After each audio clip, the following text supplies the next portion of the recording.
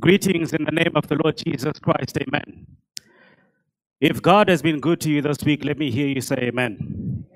In spite of whatever happened, if you are grateful that you are alive, let me hear you say amen again.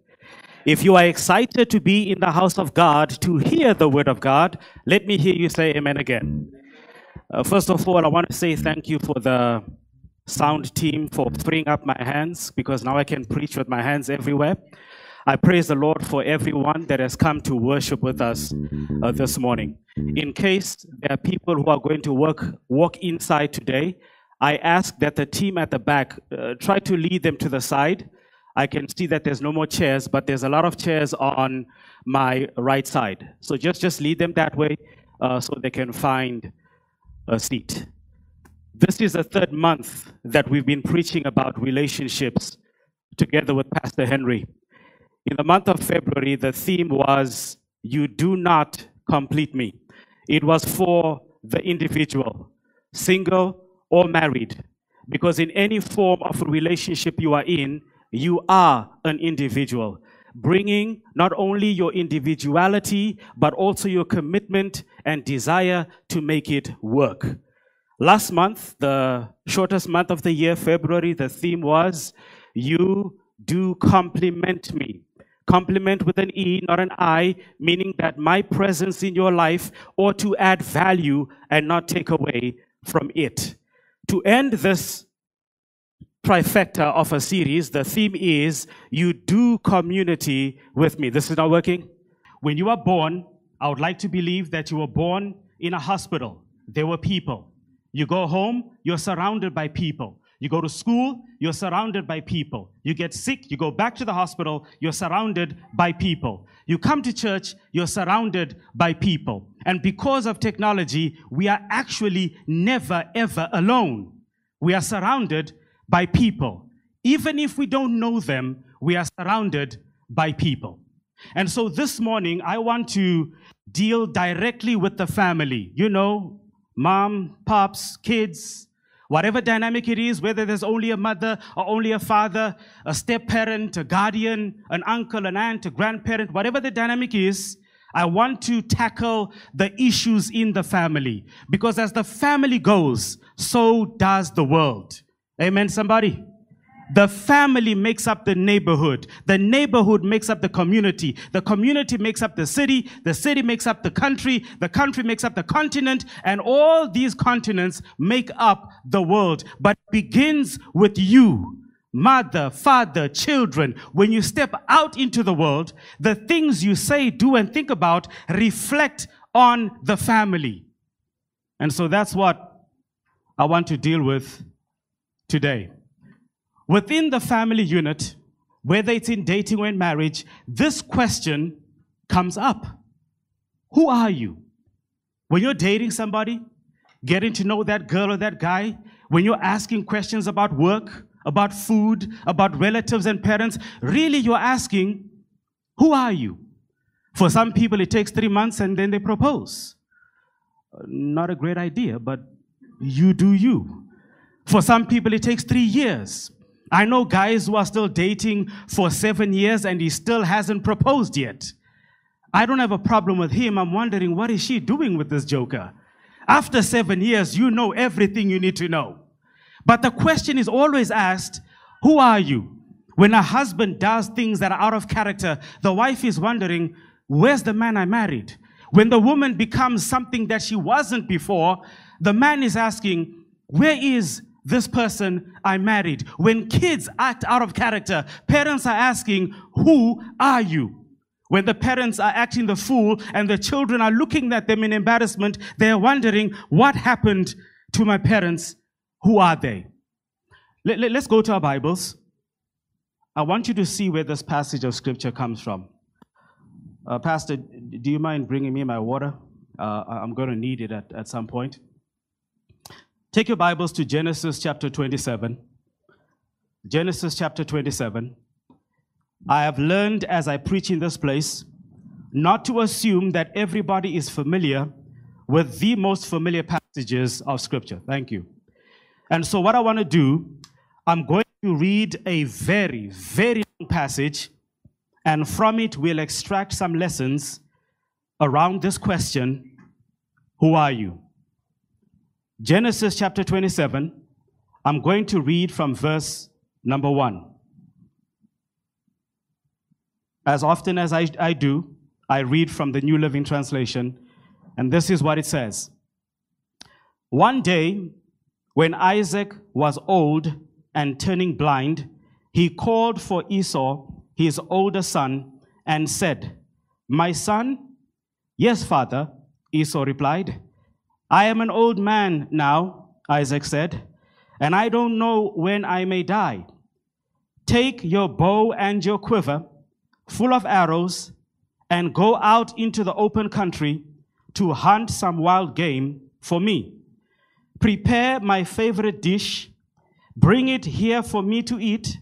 Then I will pronounce the blessing that belongs to you, my firstborn son, before I die." But Rebekah overheard what Isaac had said to his son Esau. So when Esau left to hunt for the wild game, she said to her son Jacob, "Listen, I overheard your father say to Esau, 'Bring me some wild game and prepare me a meal.'"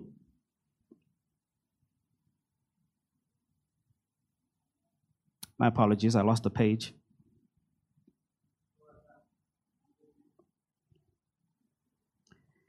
"I overheard your father say to Esau, 'Bring me some wild game and prepare me a delicious meal. Then I will bless you in the Lord's presence before I die.' Now, my son," said a mother to her son, "listen to me. Do exactly as I tell you.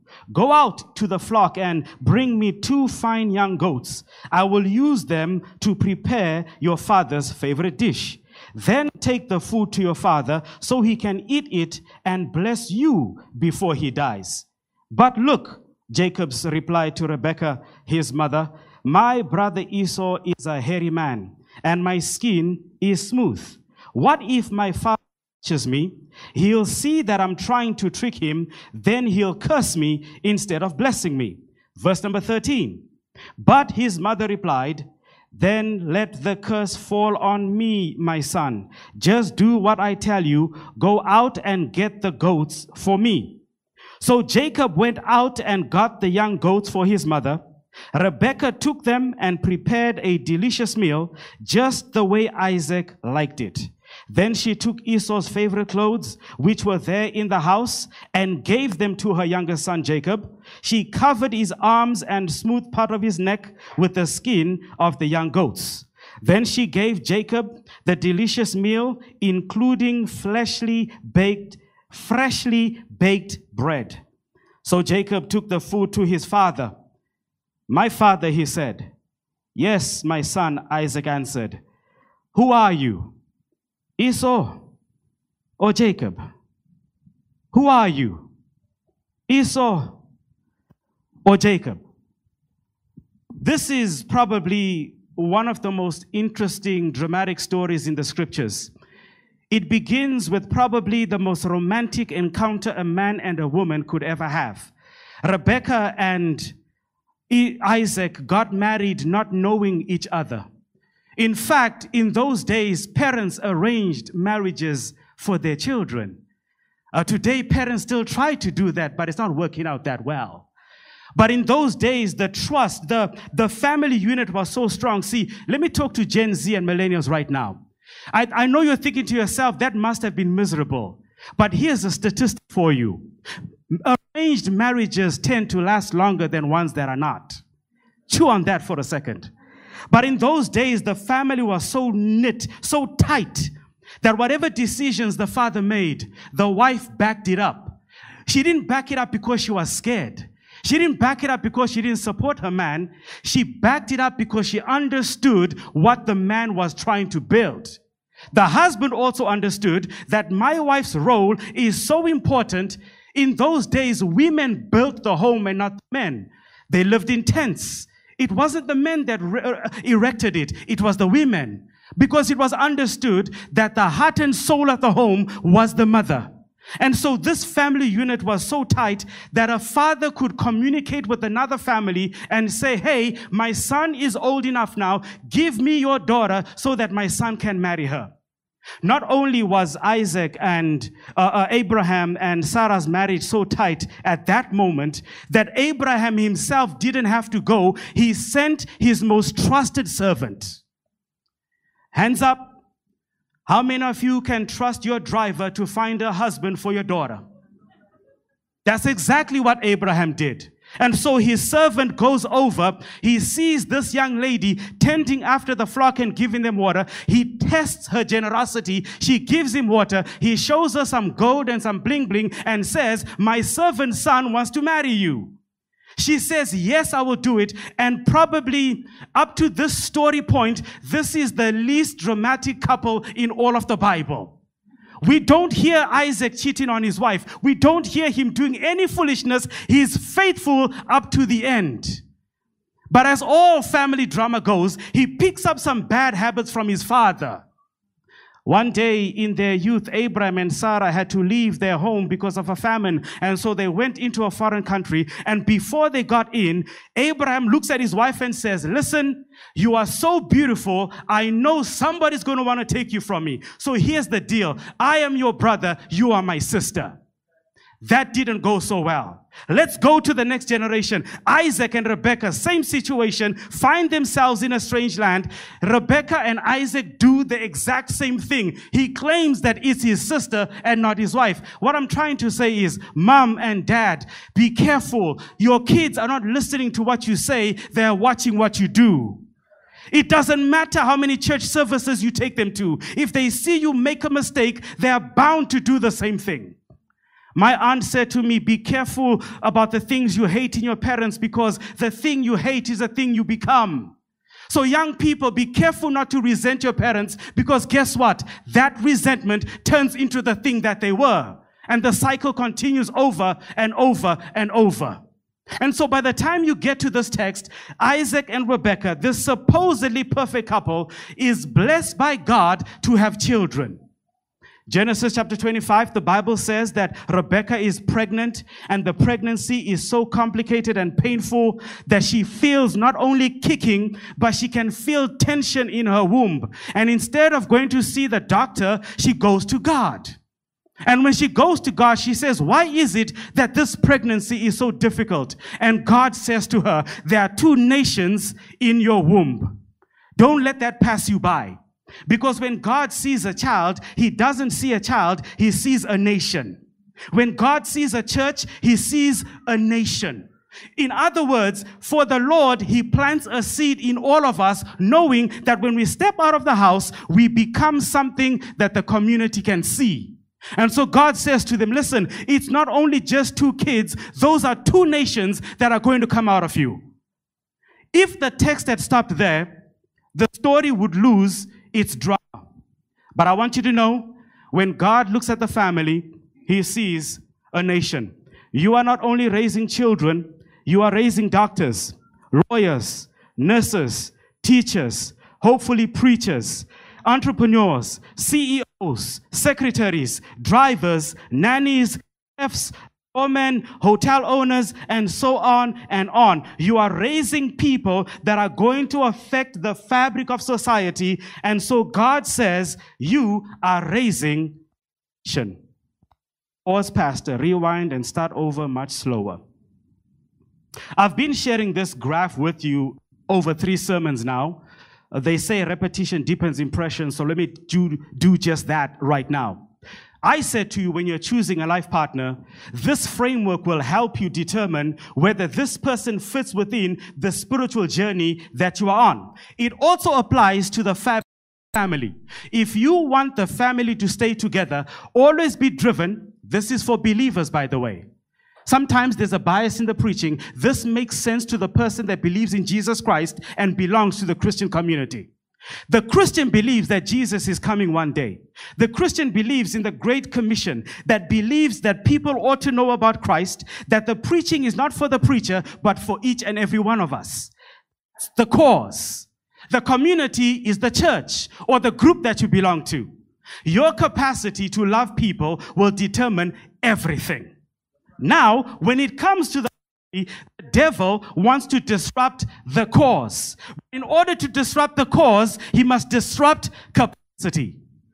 Are you with me? In Genesis, we encounter a family of generations all the way through to Exodus and to the Gospels. It all begins with Abraham and Sarah. The devil tried to come between them. He failed. Now comes the son, Isaac, who has been given the blessing, the charge of passing on not just earthly possessions, but the call that one day Jesus would come and that we as Hebrew people take the gospel to the world. Isaac was supposed to pass this on to the next child. So the devil sees an opportunity. And so he knows, if I can disturb their capacity to love one another, I will mess up the community, because when capacity is gone, the community falls apart, the cause suffers. What happens now? In Rebekah's womb, children, 2 boys. Their names are Esau and Jacob. In the 2 boys begin a fight that would continue all the way into manhood. When they are born, Esau comes out and Jacob follows, holding onto his heel. God says to this mother, your younger son Jacob will rule over the older brother. Sometimes the word of God causes problems in the home.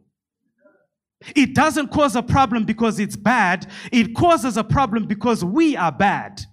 We receive what God says through the sieve of our experiences, through our social accomplishments, through our own psychological processing and trauma and drama and stupidity, so that a mother, father, and children receive what God says differently.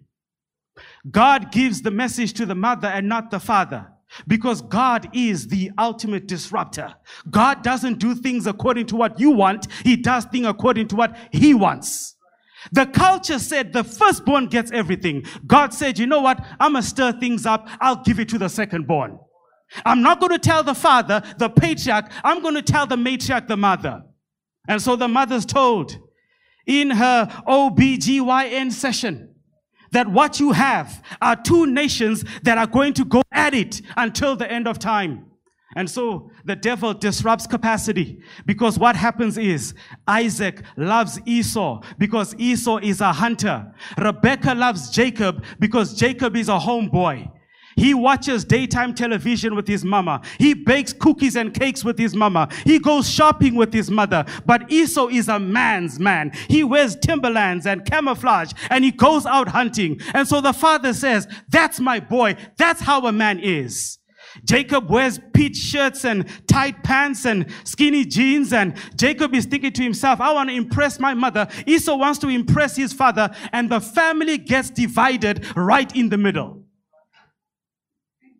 Remember, this is the family that's supposed to become a nation that takes the gospel to all the world. But all of a sudden, they've distilled themselves to favoritism. Favoritism is a cancer that is killing a lot of families today. It is one of those things that is not said, but is known. It is not talked about, but it exists. Everybody can feel it. Everybody knows. Everybody knows when the favorite child comes home with a C, dad says, it's okay, you can do better next time. When the middle child comes with an A, why can't you get an A+? Everybody knows. Why are you not a doctor like your sister? Why can't you run a business like so-and-so? Why do you decide to be a preacher and not an architect? Amen, somebody.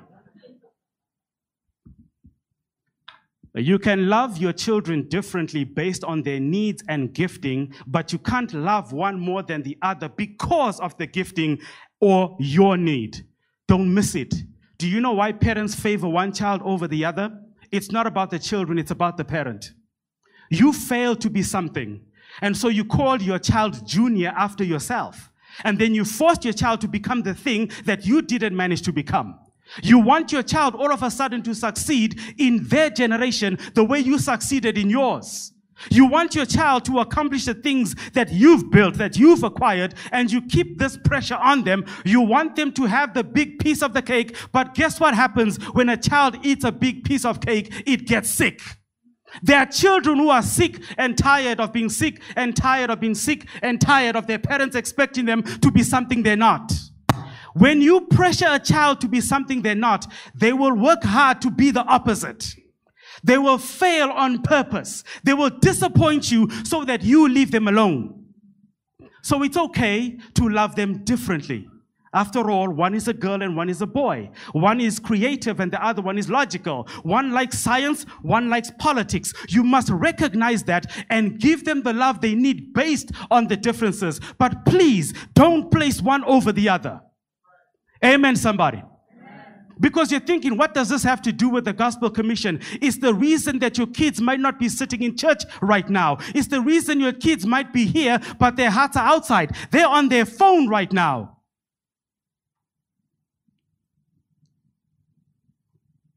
So there's qualities in each of them that I want to identify so that you can understand and see yourself in the story.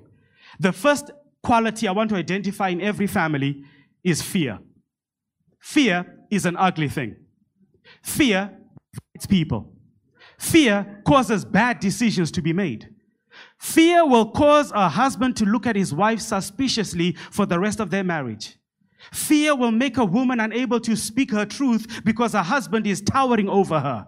Fear will cause children not to open up and to keep the scars and the hurt and the pain and even the dreams and desires they have, because that's not what daddy wants for you. The Bible says that when Esau was of age and Isaac was getting old, he was becoming blind. And in the process of his blindness, Isaac made the mistake of confusing blindness with death. Because after the story, Isaac lives another 40 years.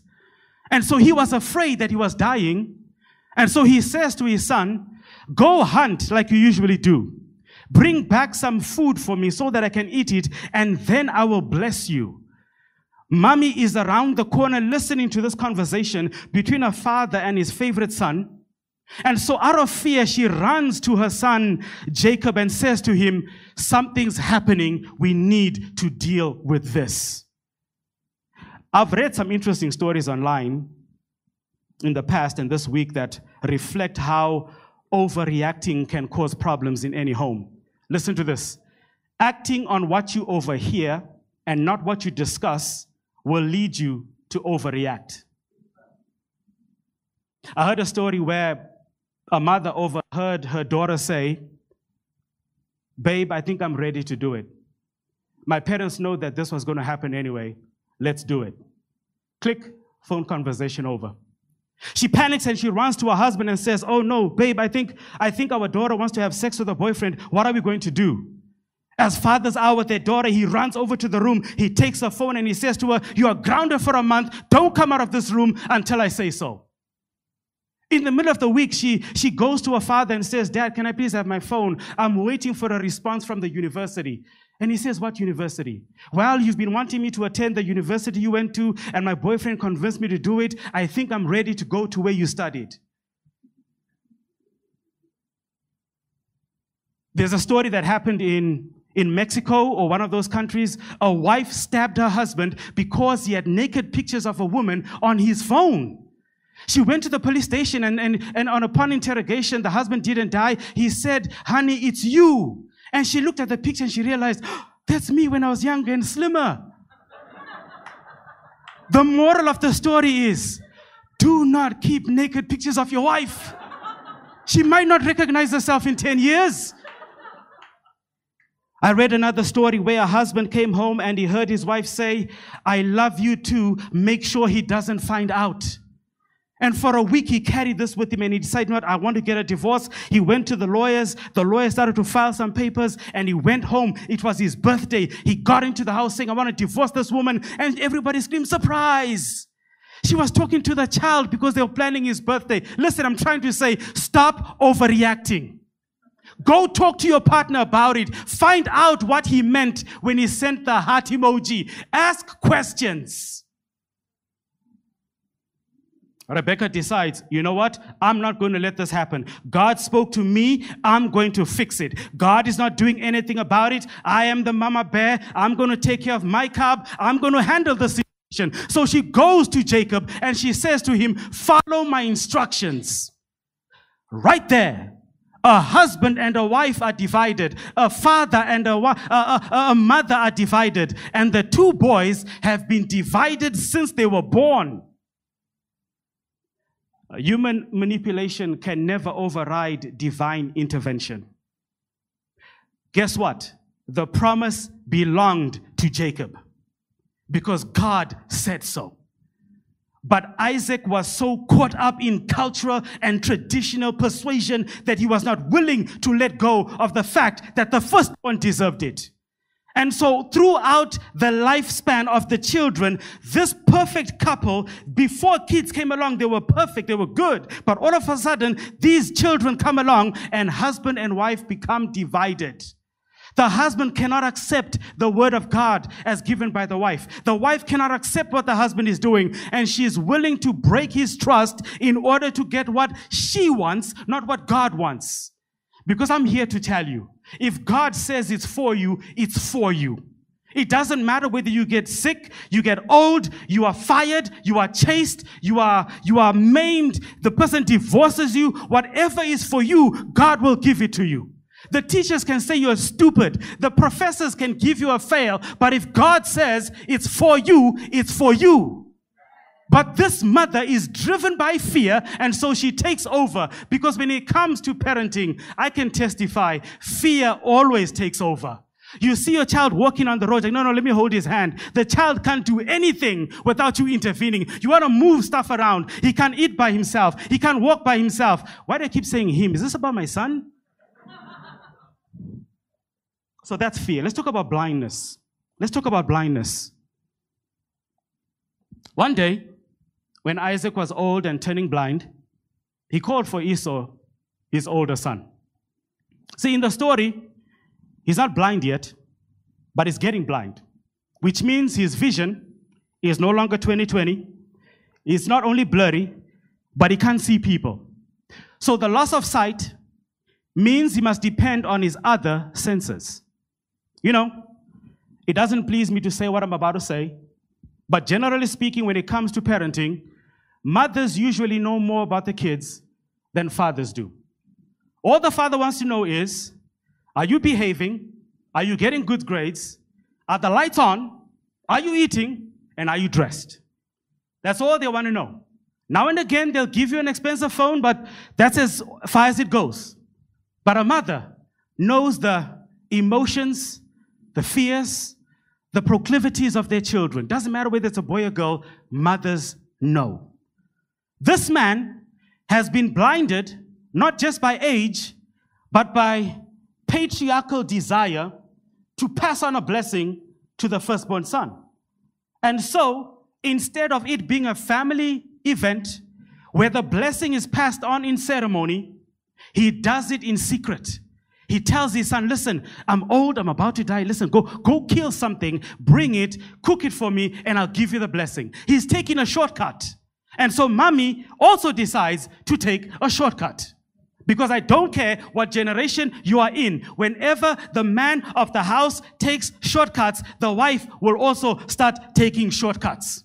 And when the parents take shortcuts, the kids will take shortcuts. Be careful not to nurture the gift at the expense of character. Esau loved Isaac. Isaac loved Esau because he was a hunter. That's it. He loved him because of the gift of hunting. His ability to kill God's creatures, that was enough. Because when it comes to parenting, there's a temptation to fall in love with the gift. If your daughter is a beautiful singer, but your son can't sing, all of a sudden you start sending your daughter for lessons. You're going with her. You're not going for the soccer practice for the son. You're going with your daughter for singing lessons. And you're nurturing the gift. You send her to Indonesian Idol or whatever country you're from as you're watching. And so what happens is the other child feels neglected. But what I've seen is parents will nurture the gift, but not the character. You're so focused on this thing that the child does. Hashtag, I'm a great parent, but the child has terrible relationship with the people. The child is proud.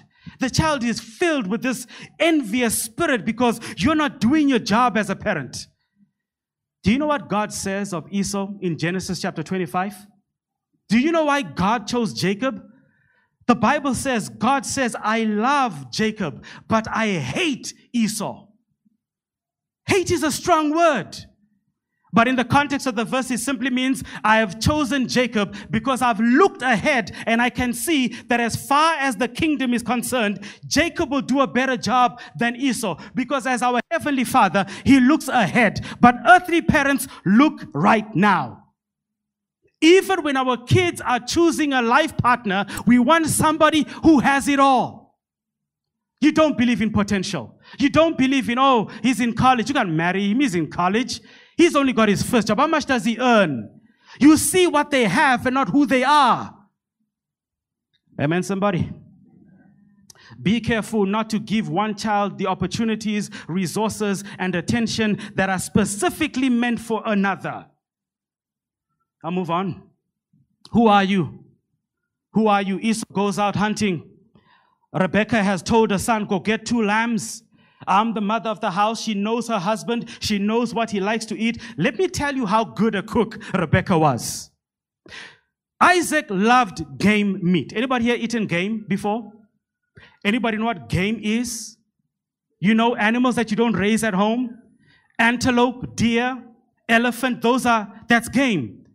So Rebecca is such a good cook that when she cooked the goat meat, it tasted so good, her husband thought it was something else. That's how good a cook she was. And so she says to her son, go get these lambs. I'm going to cook them for you. Remember, Jacob can cook, but mommy's taking over this assignment. And then she says to him, I'm going to get your brother's clothes, and then I'm going to put some fur on your neck and your arms, because for some reason, your brother is hairy. He was red and hairy. Do you understand? He looked like an orangutan. That's basically what the Bible is saying. And so they decide, this mother decides, we're going to fake it so we can make it. But God says, I prefer you faith it so you can make it. Amen, somebody. But she does this, and so Jacob says, listen to what Jacob says. Jacob says, but mommy, because that's how mommy's boys sound. But mommy, if I do this, what if dad finds out? Notice his concern. He's not concerned about doing the wrong thing. He's concerned about being found out. But that's how they were raised, you see. Granddaddy did it. Mommy and daddy did it. So I want to, but I don't want to get caught. And so Jacob goes with this plate of food, and he goes there with his on-stage theater outfit looking like a werewolf. He goes to his father and he says, Dad, I'm here. And the father says, son, who are you? Who are you? I said it at the beginning of the sermon, but it concerns me that some parents don't know their kids. I've seen parents get called to a school because their child did something, and the mother will defend their child to death. Oh, it can't be my child. My child attends Pathfinders, Adventurers. My child goes to worship every day. My child is part of this society, is a Girl Scout, is whatever. My child would never do this because they don't know their children. They don't know their children. It is my greatest fear to not know my son. I hope it's something that you process every day as a parent who has kids in their 30s and 20s who are making decisions you never imagined they would. Do you know why it surprises you when your daughter does something that you don't like, or your son does something that you don't like? It's because you don't know them. You spent your time putting expensive clothing on them and buying them gadgets, but not giving them character. Who are you, son? Are you Jacob or Esau? Are you my favorite son or that other girly one? Which one are you? The worst part is when a child doesn't know a parent. You raise them. You spend so much time making money, but your child doesn't know you. Your child knows you because of the name on the credit card, but they don't know you. They know you when they're driving your car, but they don't know you. And when they find out certain things about you, Daddy, is this you? Mommy, is this you? Who are you? By the way, when you're planning to get married, this is not January, but it's March. It's about the family, but I like commercial breaks, yo. When you're getting married, when you're planning to get married, the question should never be, who are you? The question should be, who am I? If you spend more time asking yourself who you are, you won't have a problem knowing the other person. You will see the red flags a mile away. But if you don't know yourself, you will spend your life asking, who are you? Commercial break over. The ungrateful. In any family, there are fearful people, there are blind people, but there are also ungrateful people. Oh, I'm coming after everybody. Moms, pops, kids, I'm coming after everybody. The Bible says in Genesis chapter 25, one day the hunter came back from the fields while Jacob was doing his thing, trying out some recipes. That day he decided he was going to cook beans. By the way, if you've never tasted good beans, ask Pastor Henry to make you red beans, okay? Hey, whoever marries him, she's blessed, yo. She's blessed. Brother can cook, but it's not Jacob. So the Bible says that one day Esau came from the field and he was hungry. And so he sees his brother by the stove cooking up a storm. And he goes to him and says, give me some of those red beans. Now remember, Esau is close to Isaac and Jacob is close to Rebekah. And if there's anything about mothers, mothers believe in repeating themselves over and over again. So you can imagine every time they're cooking or baking, now listen, son, remember God said you're going to get the blessing. I want you to be a good boy because one day all of this is going to be yours. I've said it on this stage. I want to say it again. Stop telling your children that the house is theirs. It's not. Until you die, it's your house. They are just a guest until they turn 18. Okay, not for Asia, but for Africa. Esau says to his brother, give me some of your beans. And Jacob says, opportunity has presented itself. Oh, you want these beans now? I'll give them to you if you give me the birthright. Notice he didn't say blessing, he said birthright. Because in order to get the blessing, you needed to be the firstborn. And in order to get the birthright, you needed to also be the firstborn. So Jacob understands, if I can make him renounce being the firstborn, I can get the blessing. And so Esau says to him, dude, I'm hungry. What does the birthright have to do with me right now? I don't care about being the firstborn. Sure, you can have it. Esau was raised by a father who had a rich history. Abraham was a wealthy man. Abraham passed on his wealth to Isaac. Not only did he give him wealth, possessions, land, and animals, but he also gave him a spiritual heritage. Isaac, I believe, did his best to pass it on to Esau. But Esau was an ungrateful son. Because parents know this. You can do your best with your kids. You can give them everything, including the kitchen sink. You can buy them a house. You can buy them a car. You can give them the greatest education in the world, but there's no guarantee that they'll turn out to be something. You do your best as a father and a mother. But the son says, I don't care about this thing. It's yours. You can have it. Being grateful will lead you to being graceful. Do you know that the most angry, moody, bitter people should only take one form of medication, and that is gratitude?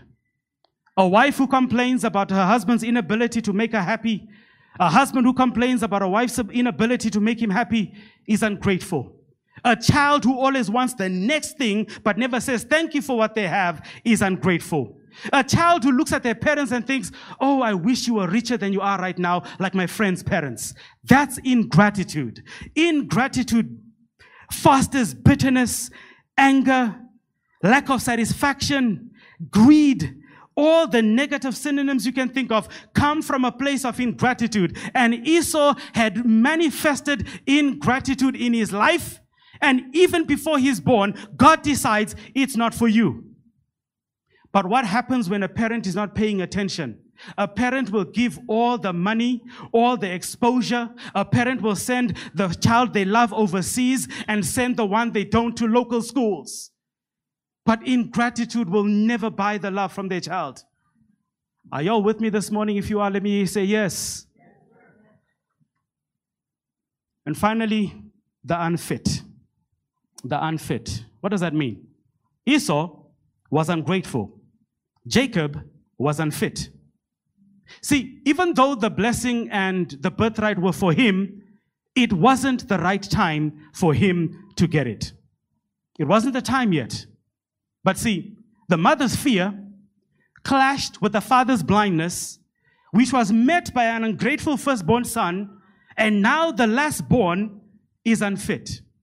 Listen, what if my father touches me? He'll see that I'm trying to trick him, then he will curse me. He is more concerned about being cursed than doing the wrong thing.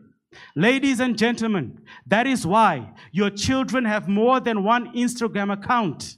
Because even though they want to act a fool in the world, they don't want to embarrass themselves in front of you. So whatever account you think you're following, that's not the real one. Who are you? The father asks his son, who are you?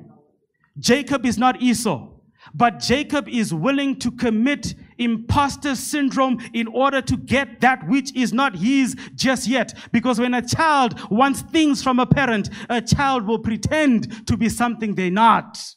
They'll put on long dresses. They'll stand up stage and sing. They'll preach and teach and give. They'll do all the religious stuff because they want to be Esau, even though they are Jacob. They want your blessing. They want your approval. So they'll keep pretending to be something they're not. Oh, Daddy, I love going to church with you. No, you don't.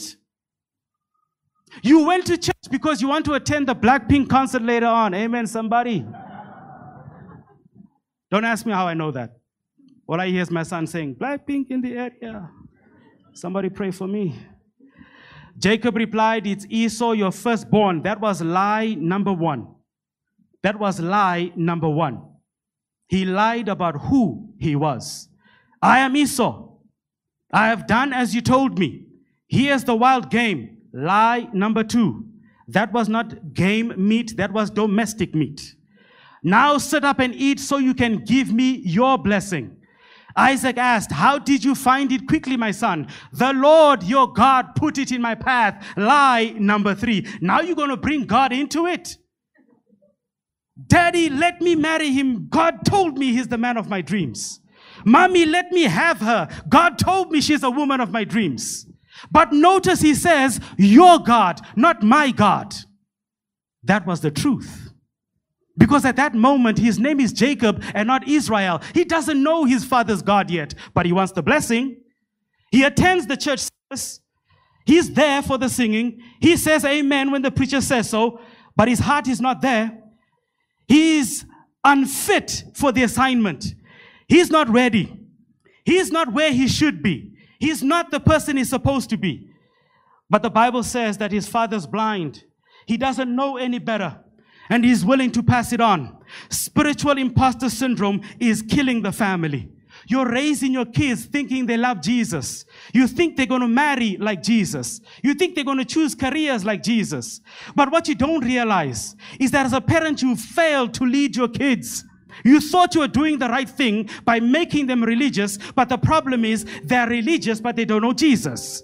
And so when they make choices, they're honestly making the choices where they are. I get it. I understand. Do you? Spiritual imposter syndrome is killing the family.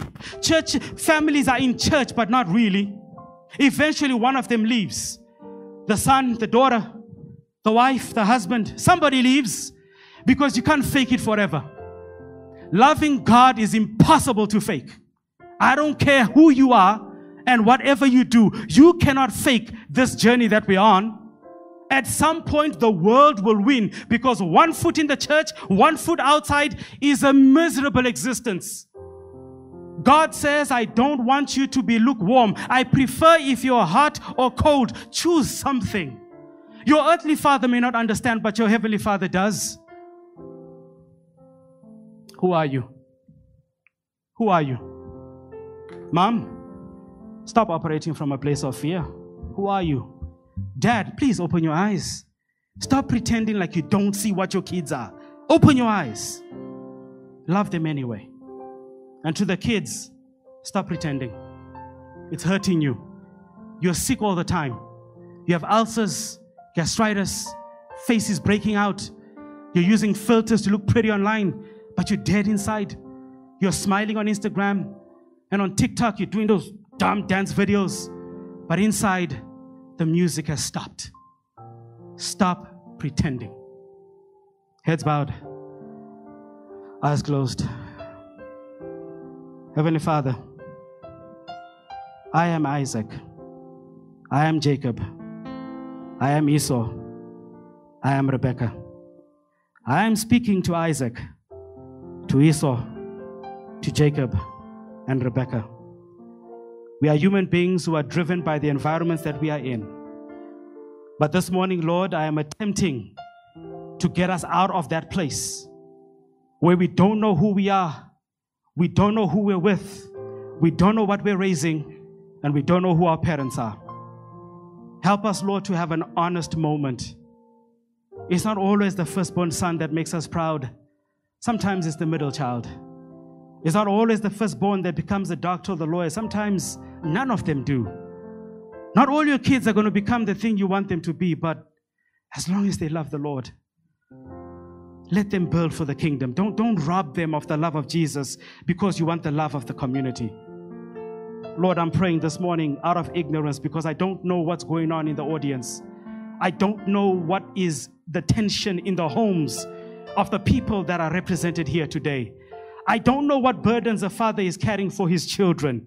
I don't know what burden a mother is carrying for her family. I don't know what kids are carrying them with them. There are two different people depending on the room they are in. They are this person at home, they are this person at church, but at school, they are who they are, honestly, because they feel free and not judged. Oh, but home, there's a shadow over them, just casting judgment and resentment, and the sins of the past are being passed on to the next generation. I don't know these people, but Lord, you do. You have known them from the cradle. You've known them from the womb. You knew them before they were born. You've ordained their lives. You've given them a path to live on. But if they love you, they can live on that path. If they love you, they'll let you in.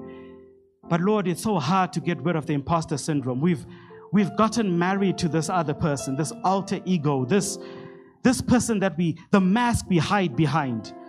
The person we pretend to be has become our representative, that we don't know how to be anything else. But I'm praying today, Heavenly Father, that Jesus would come inside and begin to rearrange the furniture. I pray that Jesus will begin to come into our brains and rearrange our neurons and our tracks so that we can love God more than we love ourselves. That we will get off social media just long enough to know who we are. To stop validating ourselves based on comments and clicks and retweets and likes and follows. Help us to find our identity in our Father, our Heavenly Father, because when we know Him, we will know ourselves. Lord, who are you to us? You are a Savior. You are our shepherd. You are our Heavenly Father. You are our rock, our fortress. You are Elohim. You are Jehovah Jireh, our provider. You are the healer, the great physician. You are everything we need and more. You are the God who is self-existent. If we stopped preaching and singing and praising, you would still be God because you know who you are. Moses asked, "Who has sent me?" And you said to him, "I am that I am." And so as we worship you and get to know you, we'll know ourselves so we can know our family.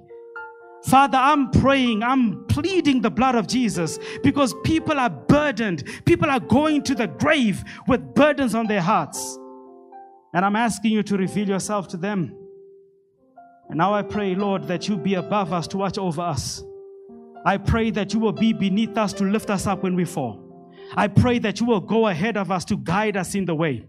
I pray that you would be behind us, that we would never go astray. I pray that you will surround us to protect us until the end.